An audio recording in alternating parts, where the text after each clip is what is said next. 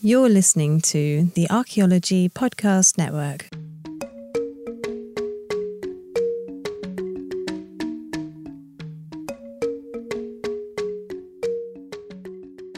Welcome to episode 101 of A Life in Ruins podcast, where we investigate the careers of those living a life in ruins. I am your host, Connor Johnin, and I am joined by my co-host, David Howe.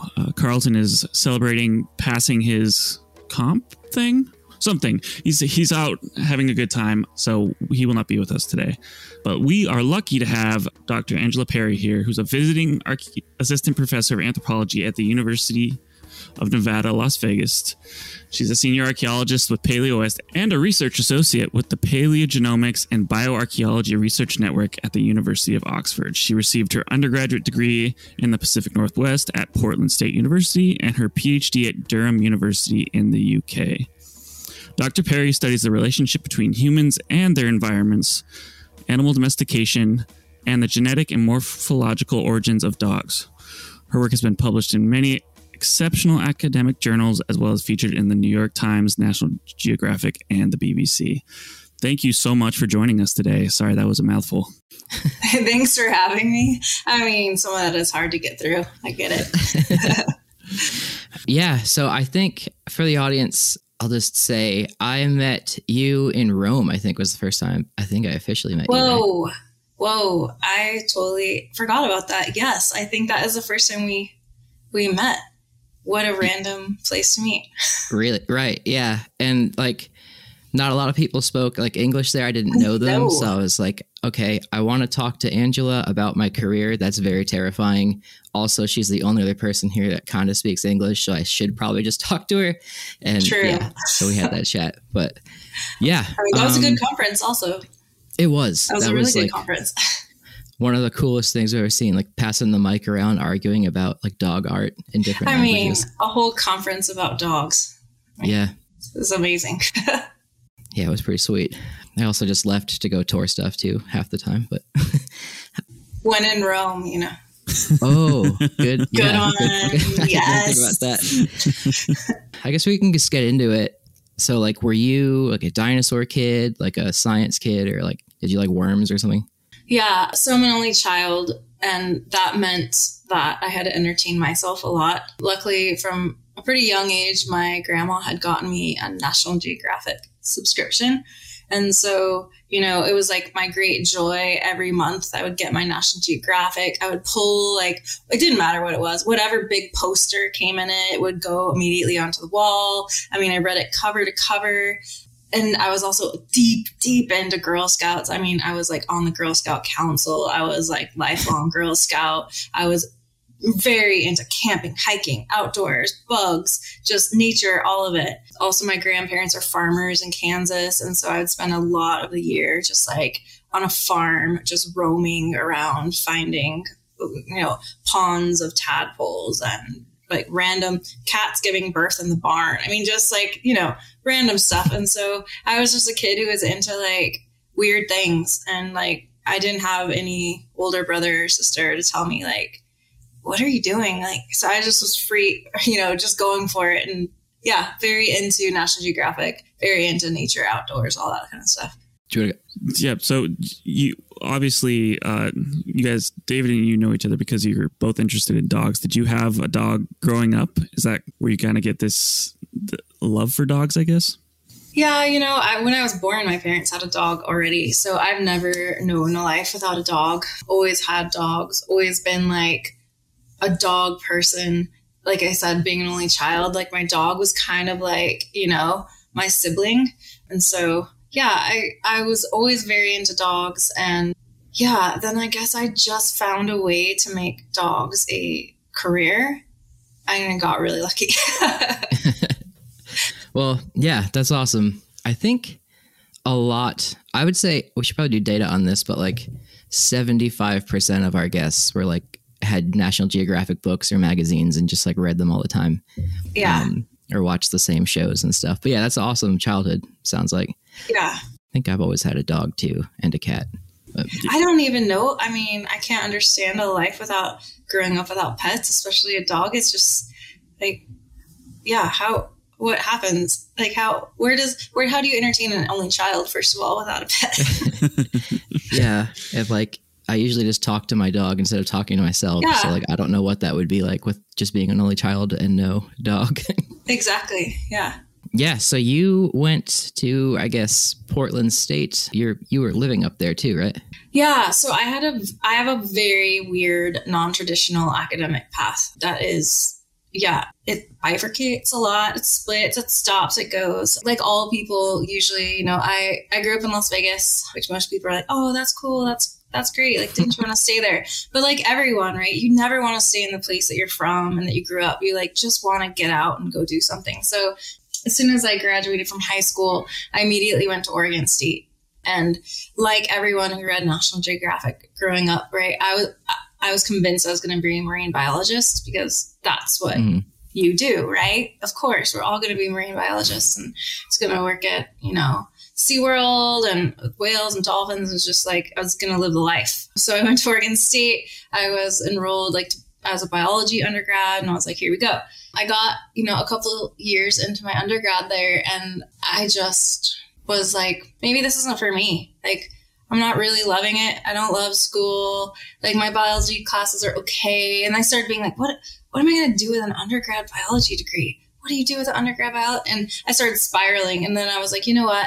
I just stopped. I stopped going to school. I moved to Portland, and I was a bartender and working at, clothing stores, and just for years, that's what I was doing. Thought about going back to school, and then was just like, no, I don't know what I would want to do. So I'll just do this. I'll just keep being a bartender working in Portland.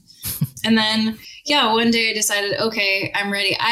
I'm a strong believer in, I love the European system of like taking a year off and just kind of like traveling and like figuring out life. I wasn't the type of person who needed to go to university at like 18. I had no idea what I wanted to do. I was super confused. I was taking all kinds of classes all over the place. So I ended up going back to school at Portland State much later. I mean, I think I restarted when I was 27 or 28, my undergrad at Portland State. So I took a good chunk of time off and went back. What kind of inspired you to finally get back into academia? Was it? Yeah, I think I had enough of being a server and a bartender in Portland, right? I liked school. I was good at school. I got straight A's, but it was hard for me to work towards a degree when I didn't know what I wanted to do.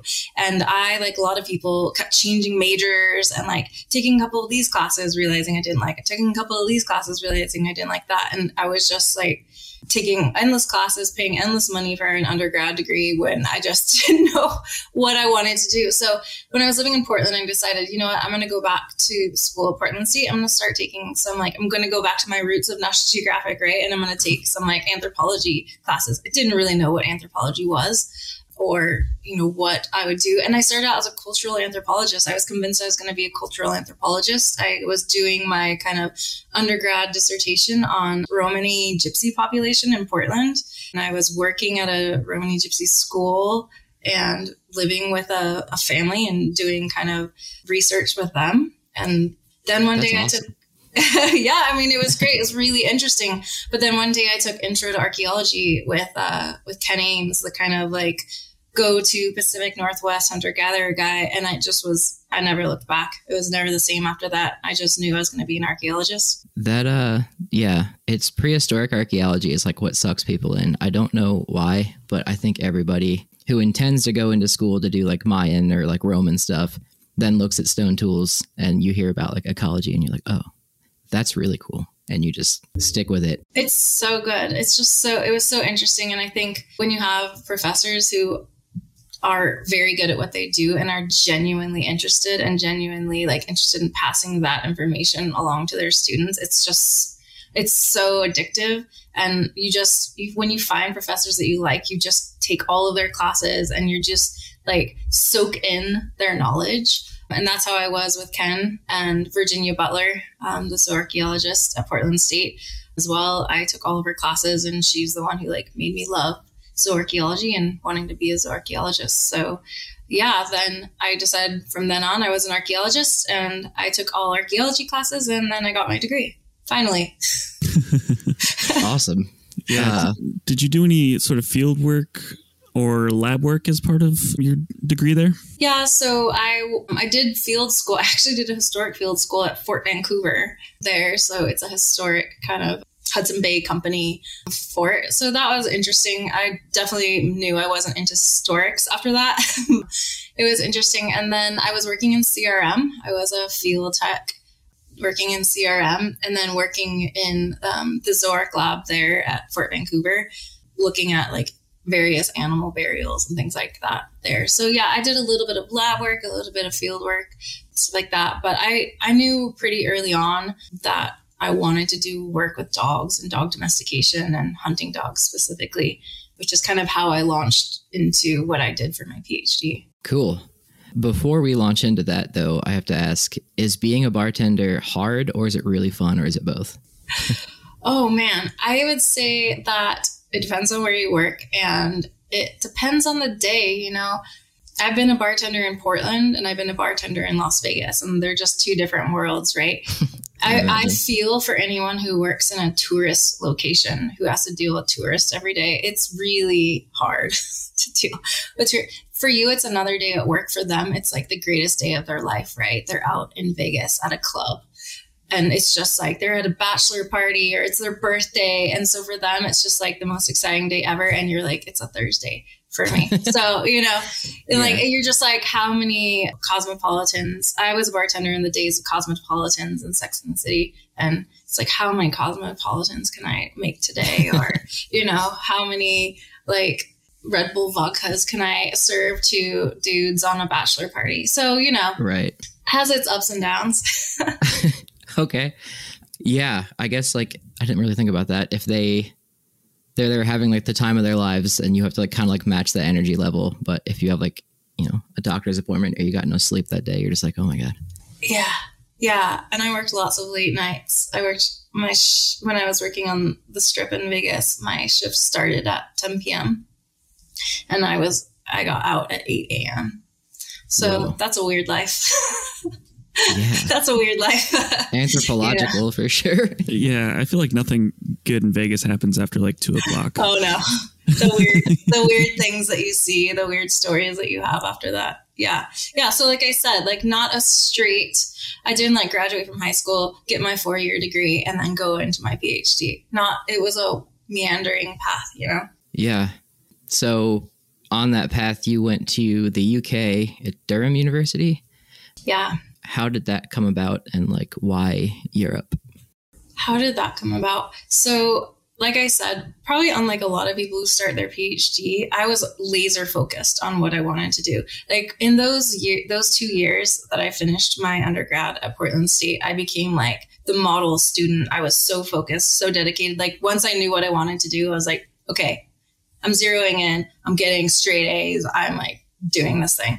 And it became very clear very early on, like I wanted to go into grad school. Now I'm a first generation college graduate.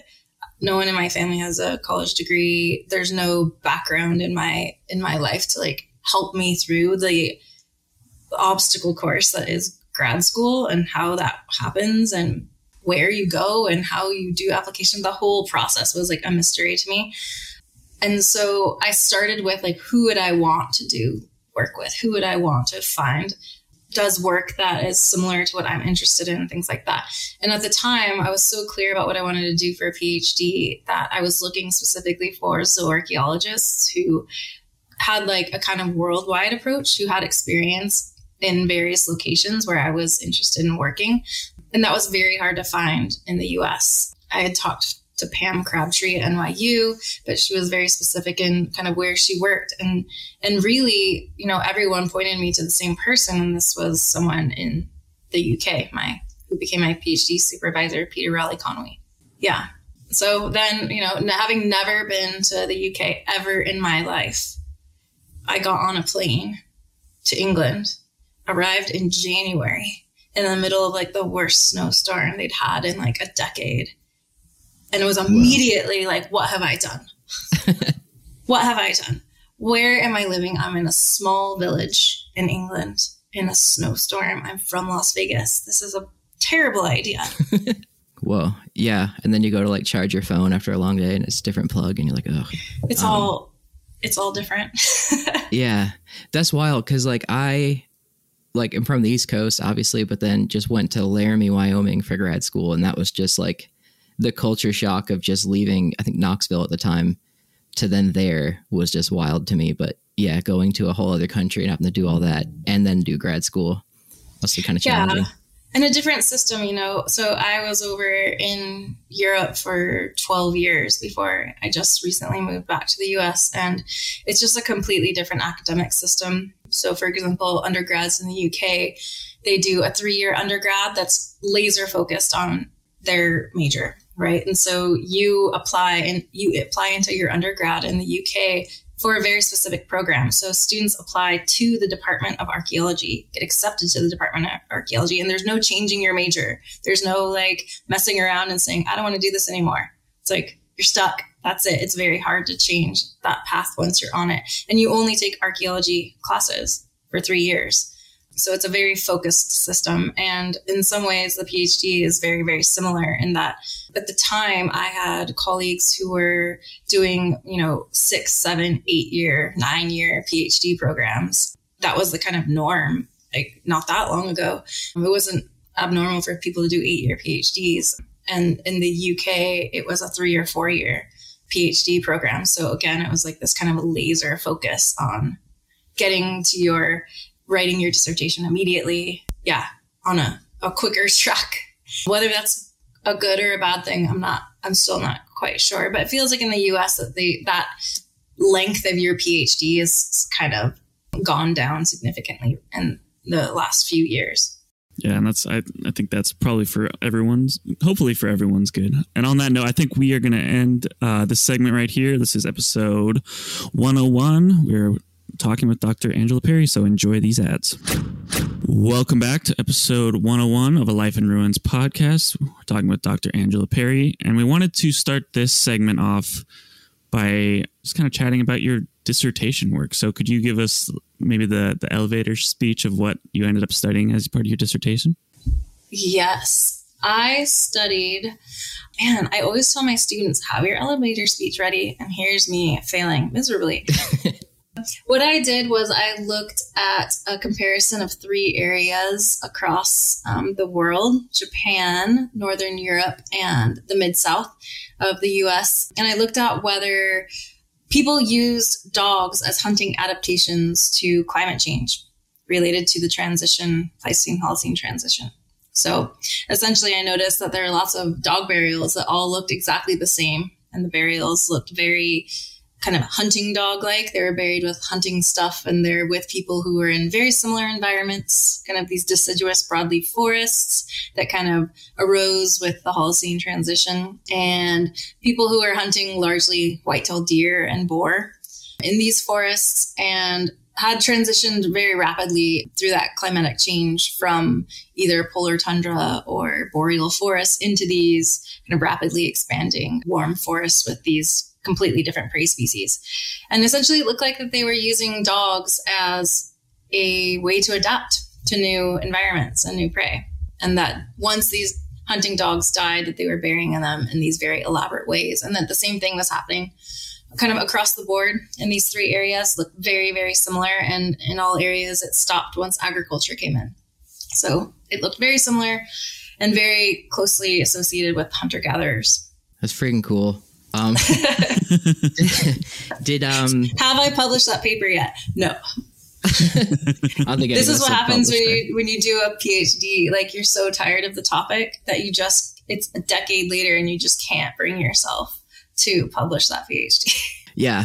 Last I told Bob about my my thesis, I told him it was in review, but I had never submitted it. But he just kept asking me. We'll get there. It's internal review. That's what it is. There you go. Yeah. It's coming. Like, so the research you did there, it was like some ethnographic stuff in Japan, or was it more like looking at data and then analyzing it?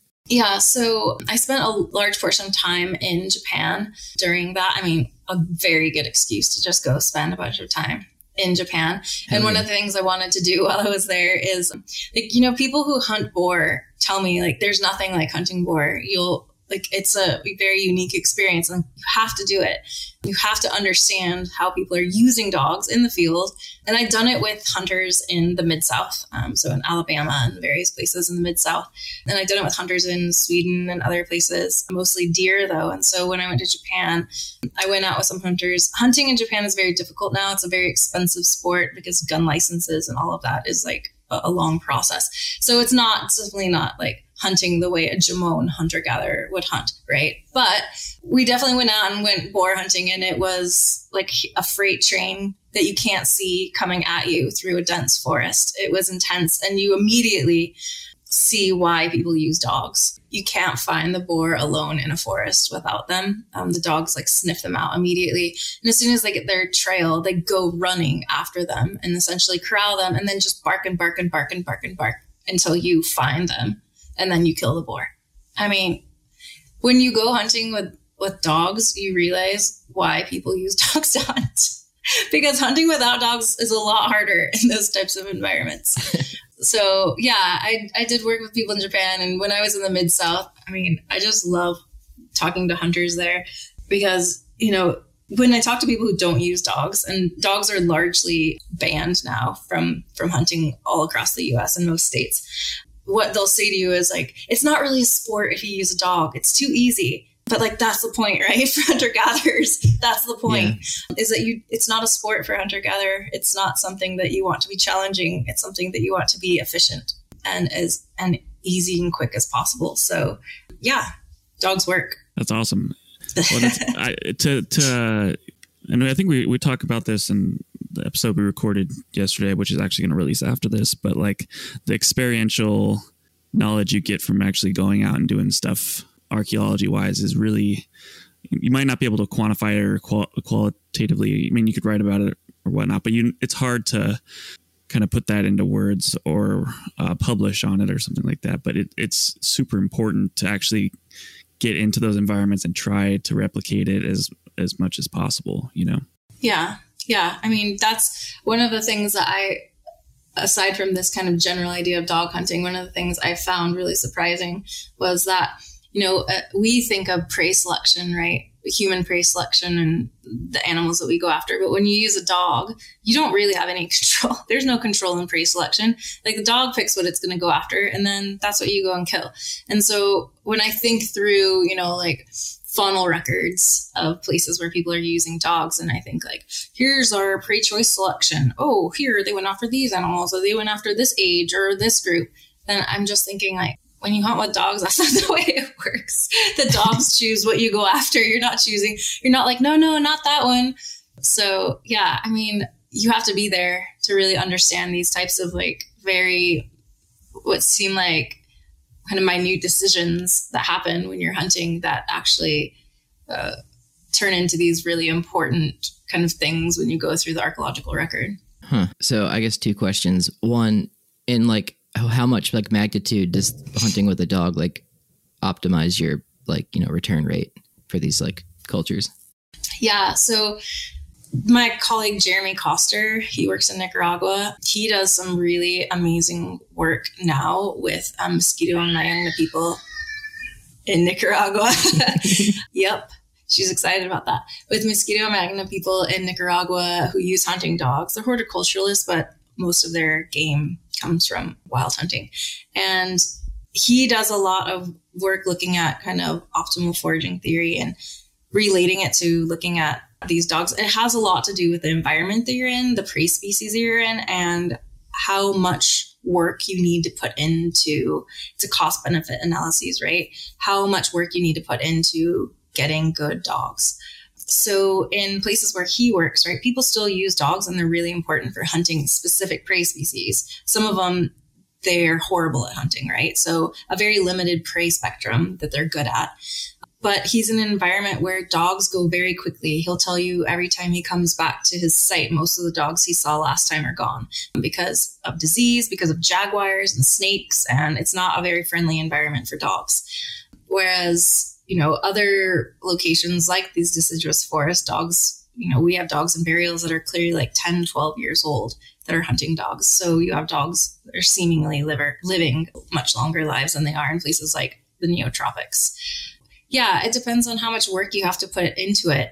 If you read the ethnographic literature, most places where people use dogs and use them kind of religiously, they will say like, we couldn't do what we do without the dogs. Like the dogs are our primary technology.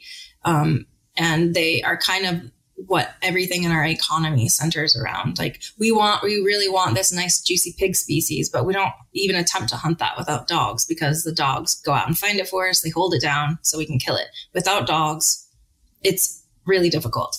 And you hear that over and over for lots and lots of different species. And yeah, it varies by environment, but that's kind of when people use dogs, they really maximize what they're getting out of the environment from them. But Jeremy will tell you as well, like you hope that your dog doesn't go after some creature that like it can never catch. And then you just wasted like 3 hours and you're just like, God damn it, this sucks. Yeah. Because so they just chase it. Yeah. Right. So it's like dogs are ideal in a location where basically every prey species is a prey species that is good at being hunted with dogs. That's so cool. Yeah. Please take me in your suitcase next time you do something like that. Yeah. You want to go to Nicaragua?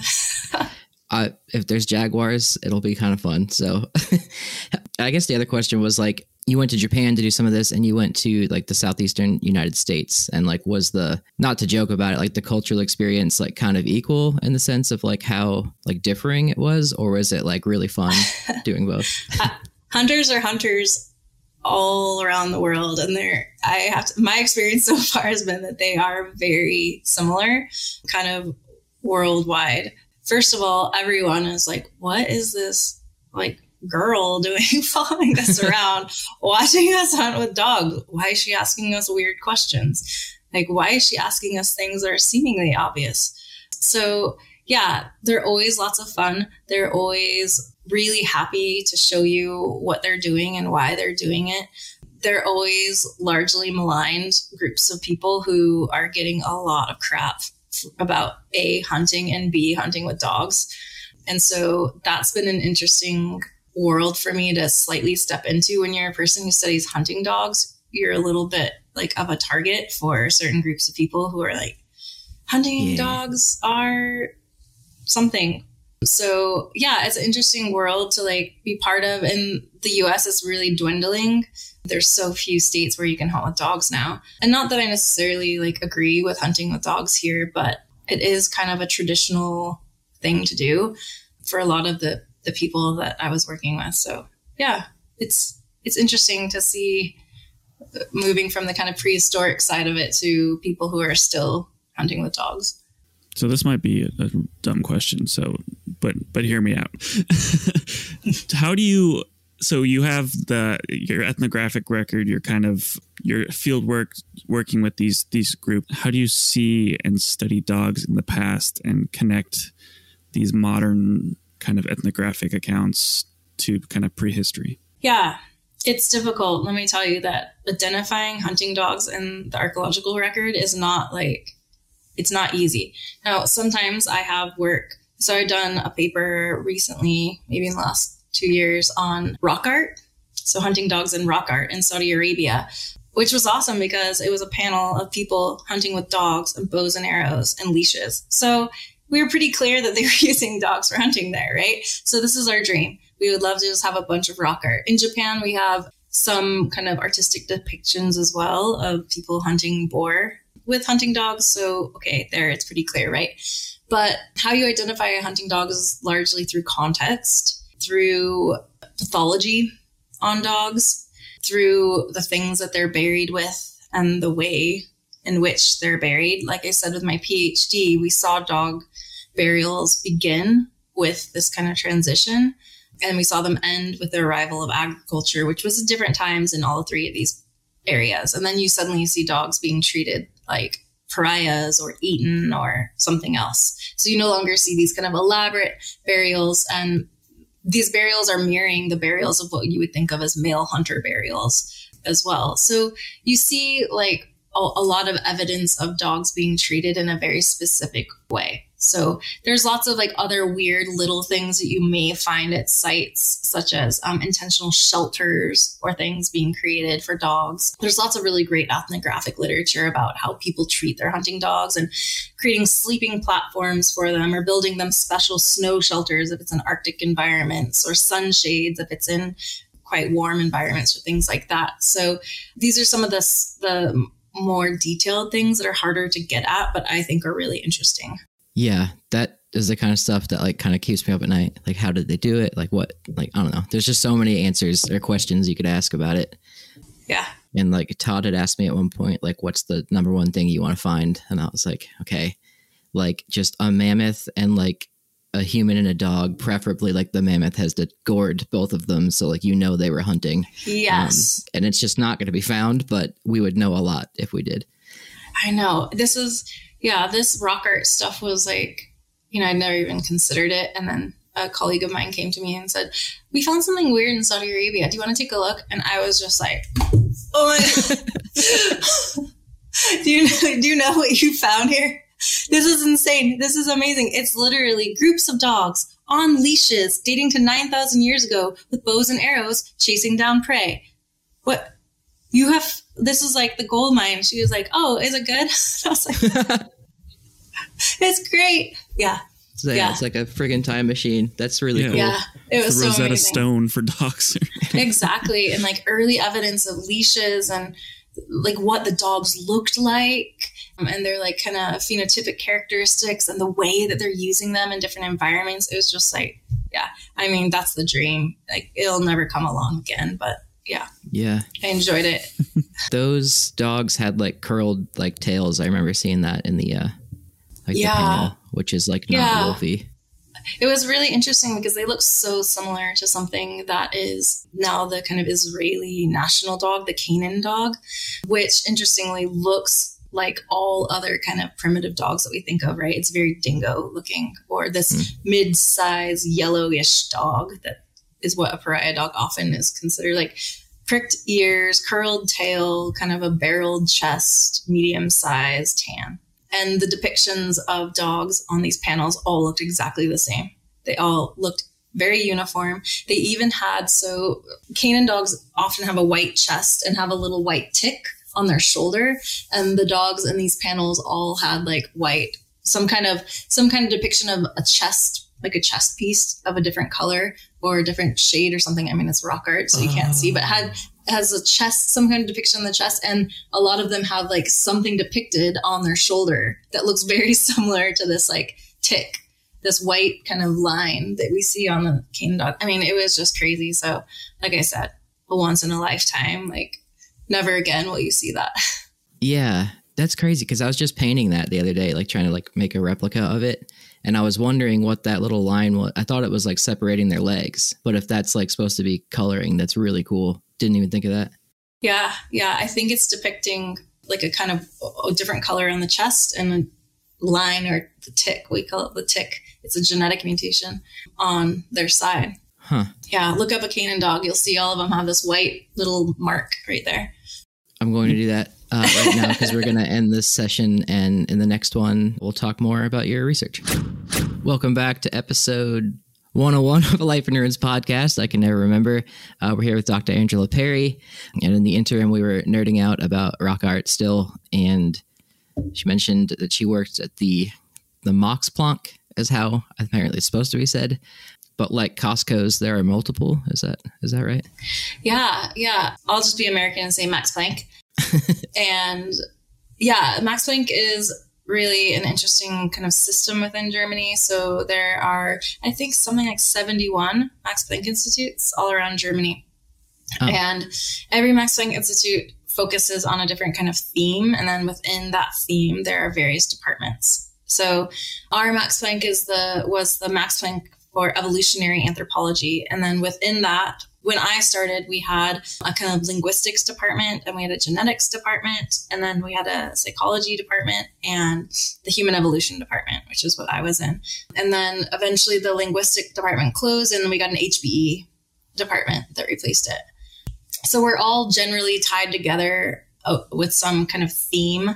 And then do our kind of separate things within our department. And there was another Max Planck that was, what are they called in Jena, not too far from us, the science of human history or something like that. That's very closely related. They do genetics and archaeology as well. So they opened not that long ago. And we have a kind of close relationship between the two departments, or the two kind of Max Planck institutes. Cool. Are those really well funded? I feel like I always hear that's like the gold standard. That's where you want to go if you want to do some research, especially any genetics research it seems like it all comes out of that. So like I said, okay, there's many, right? And they have various themes: biology, computational genetics, engineering, like they're just kind of everything. And they are incredibly well funded, partially private funding, and then partially German taxpayer money goes towards a Max Planck Institute. So, and I from my experience, German people are really proud of the work that's done at the Max Planck Institutes and how kind of prestigious they are.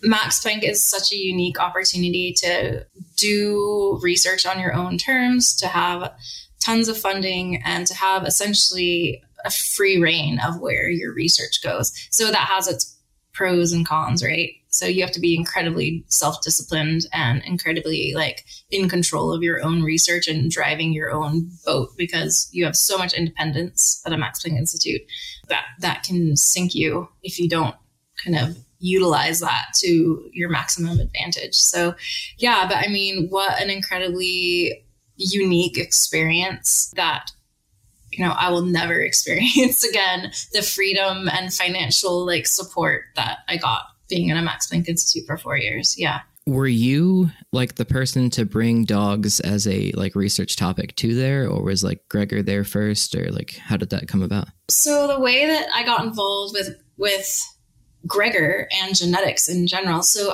when I was a PhD student at Durham, Gregor was at Durham. He was there as part of a RCUK fellowship, so a 5-year fellowship at Durham. I didn't know Gregor at all. I had no work with him or interaction with him at all. And one day I was walking down the hallway and he was like, "Hey, are you the girl that does dogs?" At that time, Gregor was deep into pigs and pig domestication and all things pigs. And I was like, yeah, I work on dogs. And he was like, "I'm interested in starting to work on dogs." And so we had a long conversation about it, which eventually became a PNAS paper in 2012 about dogs and a combination of archaeology and genetics to look at dogs, and then kind of kicked off our long relationship that we have now, pairing archaeology and genetics, which I think has been incredibly successful. I think in my experience, a lot of archaeologists are weird about genetics and think that geneticists don't know a lot about archaeology or care, which is true in some cases. And so I think that Gregor and I have been able to strike a really nice balance in putting both the archaeology and the genetics at the forefront and not letting one lead. Because when that's the case, right, it's always the genetics that become the star of the show, and the archaeology gets pushed to a supplemental where it's also we excavated this site, period. And, so the archaeology never gets to be the star of the show. In our kind of collaboration, I was very insistent that the archaeology needs to be just as important as the genetics. And he has really embraced that. And he has an archaeology background as well. So yeah, we've managed to really do a lot of great collaboration in that way. And, a lot of my colleagues are like, "Well, how did you manage to be first author on a largely genetics based paper? That's so weird." And it's because I don't let the genetics take center stage, right? The archaeology is just as important. And my colleagues understand that and believe that as well. Yeah. And so Gregor's moved on to Oxford now. He's been at Oxford for a while now. And so then I'm associated with that really long name that is difficult to pronounce at Oxford. Very cool. What aspects of genetics are you studying as part of this? So when I first met Gregor, I wasn't really into domestication necessarily. I was very much into just how dogs were used as tools, technology. And Gregor was like, "Oh, I'm really interested in domestication." And I was like, "Okay, yeah, that sounds kind of interesting. I'll give it a go and get in there with you."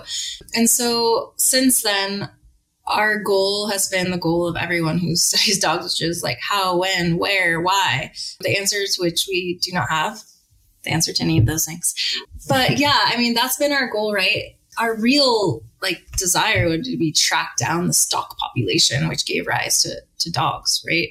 And I think with our recent paper in PNAS, we made a pretty good attempt at doing that. It's saying where and when we think dogs were likely domesticated. I'm convinced that dogs are domesticated in Siberia or Beringia and are very closely associated with the peopling of the Americas and ancestral Native American populations, most likely domesticated wolves and then came with them into the Americas. So I'm convinced that that's the story.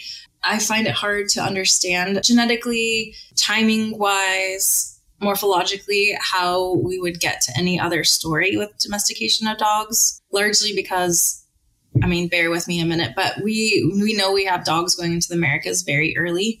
And we know that we have populations who are essentially isolated in Beringia for some period of time during the standstill.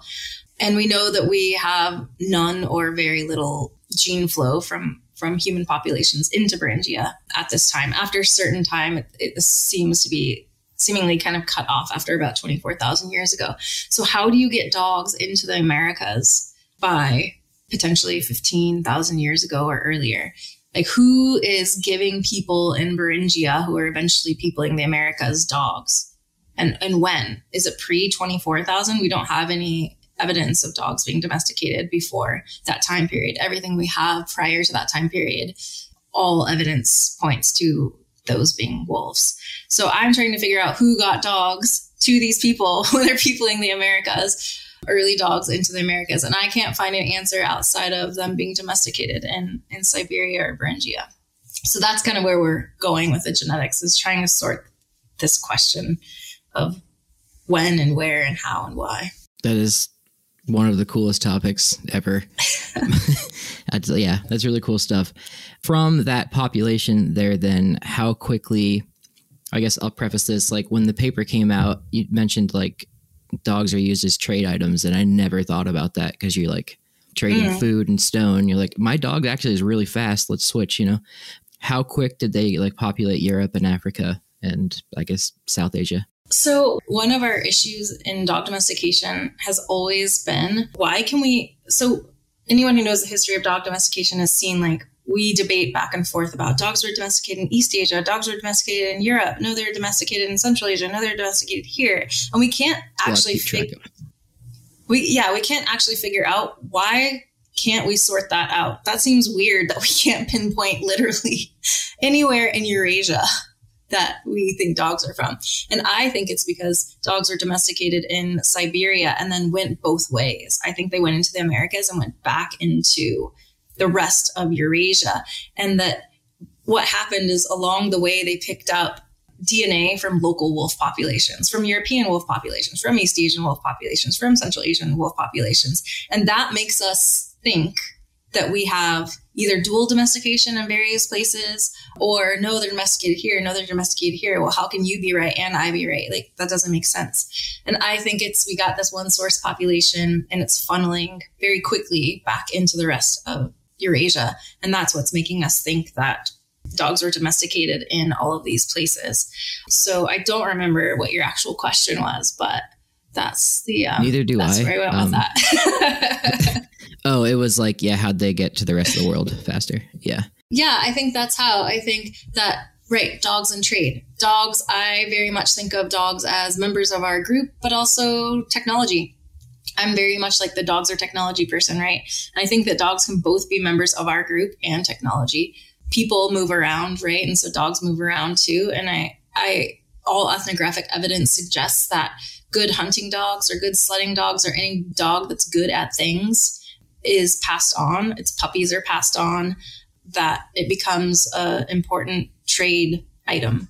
And I think that dogs are the same, or, two groups come together and their dogs mate, and then that female dog runs off with that group, and then they give birth to a dog that has completely weird genetics because it's half something else, right? And I think that dogs are happy to breed with all sorts of things, including coyotes and wolves and all various types of things. So I wouldn't be surprised at all if dogs are just mating with each other every time they come into contact, and that those puppies are being traded back and forth and right and left. That's really, really interesting. I think it's And I know David gets really excited talking about dogs and Clovis, and I think that's like A little bit.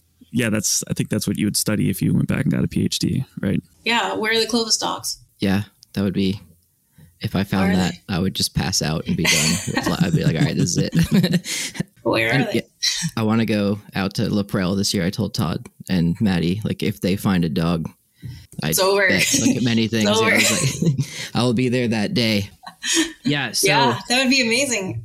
yeah, I don't know if you heard more about that site right now, but there's like a whole house there and stuff, and like, No, I saw that they were back out there, but I didn't know what the most recent finds were. channel flakes and like their process and everything. Yeah. Refitting channel flakes, so like broken different parts of the site. So they're really actually finding a ton of artifacts now, because before it was like you're digging through like calcium carbonate and just everything sucks and you're not finding anything. Yeah, but now they've actually found like a lot. They're getting a lot of tools. They're getting a lot of bone. You know, it's kind of wild. It's like the exact opposite of what they've had for every field season before that. Sounds awesome. Let's get the dog. And then we'll just like seal it up. That'll just be the bow. It's in that one quad. Yeah. Yeah. And some undergrad just like hits it with a trowel. Yeah. So for the audience, I guess we get a lot of people that do CRM, a lot of people that are in grad school and aspiring undergrads. What is it like being on such big papers, and like, how do you even go about that? Or just papers in general as a PhD student? Yeah. How do you go about being on papers as PhD students? I think that that's down to having good supervisors who help you get on papers, help you write your own papers, include you in their research, and make you an important part of the publication process. I think that genuinely for the job market these days, like not having publications is not helpful. It's not, you're not going to go very far in the job market without publications. And I think that at a lot of places now, it used to be that people would come out of their PhDs with no papers, or maybe like one paper, right? And I don't think that that's the norm anymore. I think that supervisors are realizing that to be competitive on the job market now, that you need to have papers. So yeah, I think that being an active, integrative part of your own research, of the people in your department's research, of your supervisor's research is really the way to go. But you also have to be your own advocate, right? A lot of students may wait around for like someone to give them the opportunity to be on a paper or to write their own papers. But yeah, you have to kind of take it into your own hands sometimes as well. If you have an idea, you have the time and the ability to write it, and you have the support of your supervisor, then yeah, I say go for it. Cool. Why are there so many names on these genetics papers? Why are there so many names on the genetics papers? There's so many names on our genetics papers because we are very much, when I say we, I mean Gregor and I and Laurent and our kind of primary collaborators. We feel like if someone put effort into the work of this paper, whether it was, in the lab or in the field or in the writing of the paper or in the data analysis, anyone who touched the data and made a difference, for me, I'm like a more is more person. And so if people want to be on a paper that they feel they genuinely contributed to, even if it was only in a minor way, I'm happy to add them to the paper. Now, sometimes, that leads to 50, 60, 70 authors on a paper. But you also have, these genetic labs have, a person who's in charge, and then multiple PhD students and multiple postdocs and, lab people who all were important to the process of getting us to these results. So the Direwolf paper that I just published, we had, 53 people on or something like that. But a lot of those are postdocs or PhD students or lab people who were integral in doing the lab work or the analysis. And it's hard. It's a lot of work. It's a lot of time and effort. And I want those people to be genuinely like rewarded for their contribution. So I'm like, get on over here on this paper. And I love it. I mean, I love the idea of a PhD student having like a science or nature paper. That's, good for them. They contributed. So yeah, the more the merrier. On that note, we're going to do a fourth segment, which is the more the merrier. So we'll be right back. That wasn't great. We'll be right back. Welcome back to episode 101 of A Life in Ruins podcast. We are here with Dr. Angela Perri, and we wanted to start off this segment by asking you about what you are doing currently archaeologically. So, well, I'll just start this off by saying, like, I'm a huge advocate for mental health and mental health in academia, which is a large problem we have, right? We are led to believe that academia is a monk-like existence to which we shall devote all our time and energy and mental well-being to. And I lived that life for a super long time. And it only led to like a lot of like letdown and a lot of stress. And, so I was right before the pandemic hit, I had a baby and I was on maternity leave, and then the pandemic hit. And yeah, I was living very, very far away from my family and my friends and most of the people I knew who I wanted to be around when I had a baby, and I was locked in the UK. We were really locked in. So we weren't allowed to go anywhere. I wasn't allowed to have like meetings with other people who had babies or any of that stuff. And on top of being on maternity leave in academia during a pandemic, like it just really took a massive toll on my mental health. And I just found myself, like a lot of people I know, like just being like, I want my mommy, like I want my family. I want people I know. I want a place I'm familiar with. And so I decided I wanted to go home. I was ready to like leave Europe. I'd been there for 12 years and it was time to go home. And at that time I got the opportunity to work for the company that I work for now, Paleo West, in Las Vegas, where I'm from. And I just thought it was like it was a leap because I'd been in academia since, my PhD. And I didn't know if I wanted to go into CRM or what that meant or how that would change my research trajectory or my academic trajectory. Did that mean I wasn't academic anymore? All these things. So I came back and I started working for Paleo West CRM, and I'm now the head of the Nevada office here. And basically I run all of our cultural resource work here. So, Nevada is largely BLM. So I do a lot of work with BLM, a lot of work with mining, a lot of work with Park Service and National Forest Service and things like that. And I get to see a different side of archaeology than I was doing in academia. And, I used to think that CRM and academia, like the two shall never meet, that you can't be someone in CRM and in academia. And that's just not true. Probably since I've been in CRM, I've met more academics in CRM, people who are still publishing amazing papers and doing amazing research. And yeah, that world is still really possible. It's just a different side of archaeology. And I have to say, so I work in Nevada, I get to see a lot of amazing Great Basin research, right? A lot of Paleo-Indian and archaic stuff, way more Paleo-Indian and archaic stuff than I would have ever seen in academia. We're excavating archaic sites every single day. And that stuff essentially goes into gray literature most of the time and like disappears unless someone does something with it, which is really my goal with CRM, is to take these like kind of gray literature reports that go off to a client or to BLM and actually put them into some kind of context so that people can see all the amazing things that we're finding in CRM. So yeah, the two can coexist in some kind of positive way if you want it to happen. And I know lots of people now that I'm in CRM who have left academia because they can't handle the mental toll it takes, the expectations that are put onto you when you're in academia, things like that. So yeah, there's a lot of people who think they'll never leave academia, and I see a lot of them in CRM now. So the pandemic has really changed a lot, I think, for many academics in rethinking mental health and rethinking what they want to do with their lives. So, yeah. Do you find it very difficult to work in a normal 8 to 5 job and then also write papers on the side? Or is that myself? I don't publish or anything like that. I don't do a ton of research, but if I was going to do it, I think it would be difficult after working all day to then take that extra time to be like, I need to work on this paper or something like that.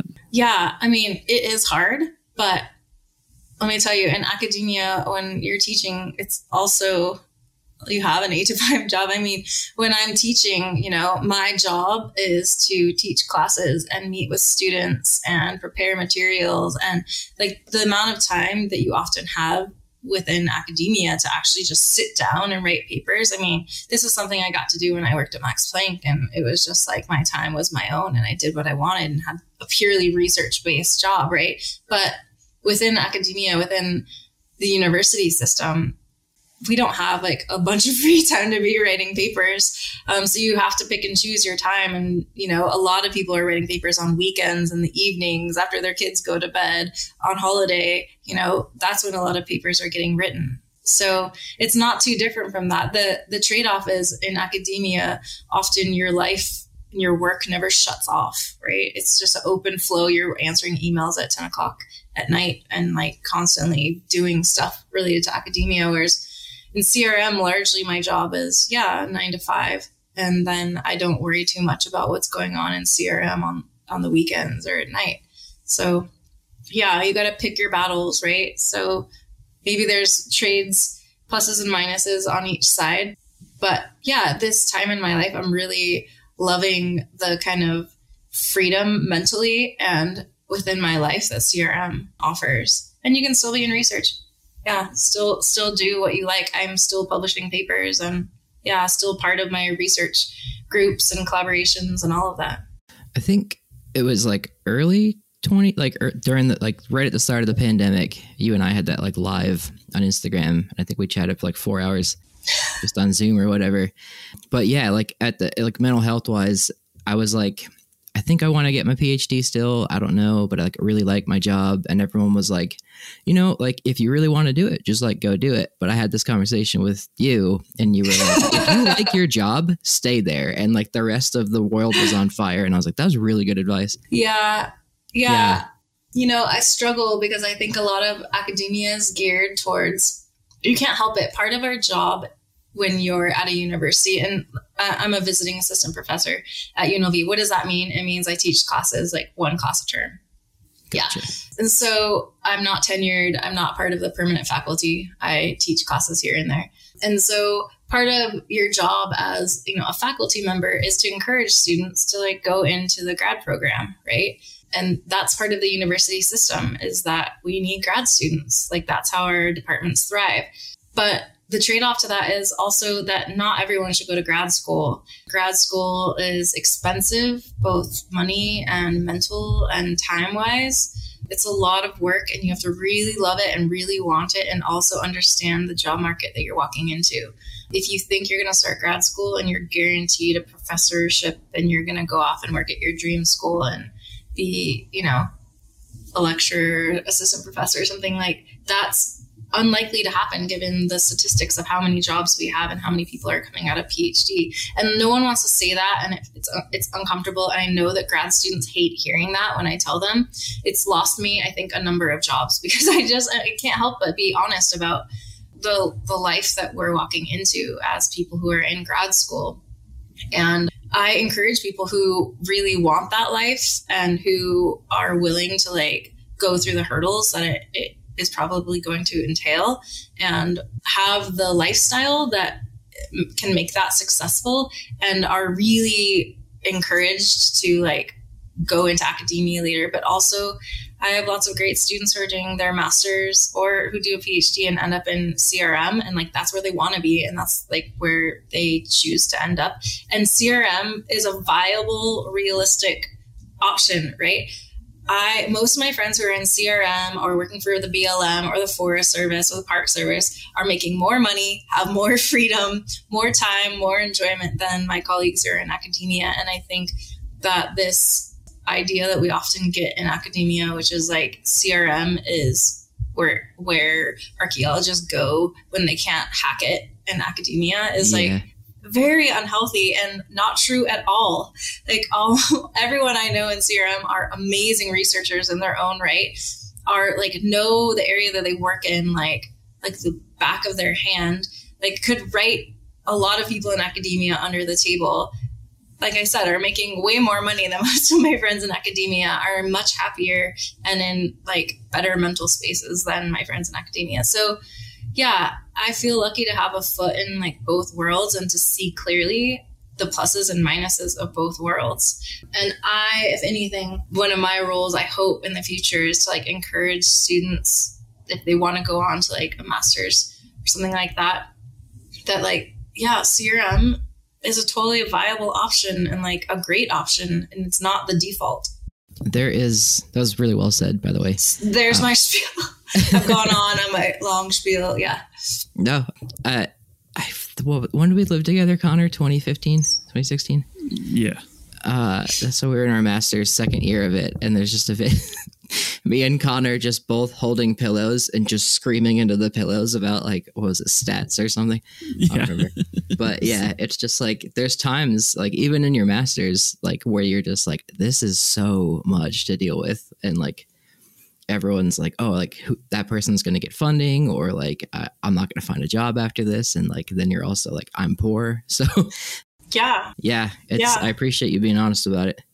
It's hard financially and mentally and emotionally. You know, I've watched so many of my friends go like through mental and emotional ups and downs through their PhD, and the toll it can take on your family and your friends and your personal life and your mental health and all of that is difficult. Yeah. Also in the master's, it's really difficult, and it's not for everyone. And if it's not for you, that doesn't mean there's anything wrong with you. It more means there's probably something wrong with the system in academia. So yeah. And I just don't think, not everyone needs to go to grad school. So when people like you are like, oh, should I do my PhD? I'm like, really think about it. Like really, you got to really want that life. And you have to really want the debt, mental debt, financial debt, whatever it is that goes along with sinking that much time and energy into a PhD. It's a lot of work. And you have to have I probably said this to you, like a real path, a real idea of where you want to go after the PhD. And it can't just be like, well, I'm going to get an assistant professorship, because that can't be the one and only plan. Right. Mm-hmm. And so I know lots of people with PhDs who are super successful in, the CRM system or the government system or things like that. So that can also be your plan. I think the most, like, I guess not hard hitting, but I think I remember the most about what you told me was like, if you think about it practically, you have to go take a job wherever you can get it. And like, if you want to study Southeastern archaeology, you want to live in Nashville, you want to live in, Seattle, wherever you want, you're rarely going to get a job in that spot. So like, you're going to end up in, Kansas, and like, you have to want to live there, or you're going to hate it. And I was like, oh man, that's a good point. Yeah. I mean, think about the people that who have academic jobs. Like, were they from that university, or did they have close connections to people at that university, or did they work with people at that university? Or, I mean, that's the way it works. Let's take it from me. Don't go and do your PhD in the UK if you think you want to come back to the US, right? Because people are like, you're a European archaeologist. Like, we're not going to hire you in Arizona or Tennessee, or, do you do local archaeology? Is that part of like your repertoire? So it usually ends up that people work and get a job, if they do get a job, at places that they have been working with those people in the local archaeology and have a really deep history with that work. And rightly so. But that's why I told you, if you want to end up in the South, you better go to the South somewhere for your PhD. Or if you want to end up in, the Intermountain West, then you better go to Reno or something like that for your PhD, because that's your best chance of getting a job in that area. Yeah. Well, have I sufficiently crushed any dreams? But also, if you want to do a PhD, go and do a PhD. As a person who is currently contemplating what the next step of my life is, I needed to hear that. So thank you. Yes. Yeah. And it's not to like disparage a PhD, right? Or people who are doing their PhDs or masters right now, because those people have chosen that path and like have an idea usually of what they want to do. And I did it. And lots of people I know did it. So yeah, you just have to decide what's right for you. Yeah. And like, we only got a few minutes left now. So if you had, I mean, I guess you've said it now, but like, anything research wise or, life wise, or just, archaeology wise, you would like to tell the world, or like, something about dogs, something about, just be you. I feel like I've really been me. I feel like I really put it out there. Some people are going to listen to this and be like, what the? Yeah. Yeah. We could just leave it at that if you want. Yeah. But. Yeah. I feel like if anyone takes anything from this, I hope they take kind of the real, like, side of archaeology that people don't really talk about all the time. The mental health struggles, the challenges of the whole thing of grad school, of collaborations, of doing this thing that we call archaeology and putting it out there into the world. Yeah, it's not, we often get, I'm sure all you guys get it as well, like, oh, you're an archaeologist. It's like Indiana Jones every day. You're on treasure hunts and, it must just be fun. Are you finding gold? Or are you finding dinosaurs? Is it awesome? Yeah. And like, there's a lot of challenges to what we do. No matter what path you take, there's challenges to it. And so, yeah, I hope people who are listening who aren't archaeologists are thinking like, wow, actually, it's like the same struggle I have working like a 9-to-5 job in an office or, working at Pizza Hut or whatever. We got struggles in archaeology too. We're not just living it up with our bullwhip. Yeah. In 1 second or so, what would be your like opinion on like dogs relative to humanity? If you want to answer that. Oh, I've always wanted to ask you. Oh, I just love this quote that's like, be the person your dog thinks you are. That's just what I live by. Your dog just thinks you're the best person in the world. And most of us aren't. We're mostly just like not. And so I just try to like be the person my dog thinks I am every day. When your dog just looks at you like, oh my God, I love you so much. You're so perfect. You're just like, I need to live up to my dog's standards, That's really good point. Awesome. Before we end the show, do you have any couple sources that you would recommend for anyone interested in dog domestication or not getting into academia or whatnot? Yeah, actually, I think YouTube has so many good ones. I love Ed Yong from The Atlantic does like a lot of great stories on our research, and The Atlantic has a lot of great little clips on YouTube about dog domestication based on our stories. There's also a new book out by Jennifer Raff, University of Kansas, called The Origins, like the Genetic History of the Americas. I'm not plugging that because it talks about our dog research, but yeah, it's a good book to talk about kind of origins in the Americas. Another collaborator of mine, Clive Wynn, has a book out called Dog is Love, and he's a canine cognition specialist who works a lot with us on archaeology and genetics. And, it doesn't all have to be like serious academic stuff. Like I love all of the like, why does your dog love you books? And, everything related to like dog cognition and all of that. A Dog's History of the World is another like really good book about kind of the history of the world through the eyes of dogs, like how they were transported by us all around the world and stuff like that. And like, I have to say, like, go back to the original, like White Fang and Call of the Wild, like just go back to some like good Jack London, get yourself like deep into that dog narrative. Yeah. Awesome. And where can our listeners like find you either on social media? I think yours is private, but like, or you can't find me. You can't find me. There's no finding me. I'm like so sadly not integrated into a lot of that stuff. I have a Twitter account. I never post on it. So you can't find me. You can't find me. ResearchGate or like a I have a ResearchGate and academia.edu. Yeah, you can find me there. Cool. We'll put a link to that in the show notes.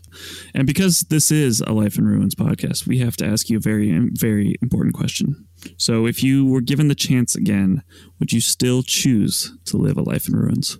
Yes, of course. What else would I do? Awesome. We just interviewed Dr. Angela Perri. You can find her here. We'll put it in the show notes.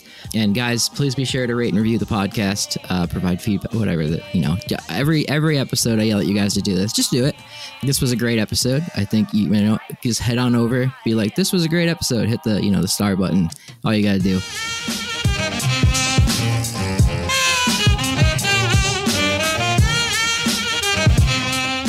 Thanks for listening to a Life in Ruins podcast. You can follow us on Instagram and Facebook at A Life in Ruins Podcast, and you can also email us at alifeinruinspodcast@gmail.com. And remember, make sure to bring your archaeologists in from the cold and feed them beer. Did you hear about the candle that quit his job? I didn't. He burned out. Oh, I mean, it sounds familiar. All right. Love it. That's not that bad. Yeah. Yeah, I guess we're out.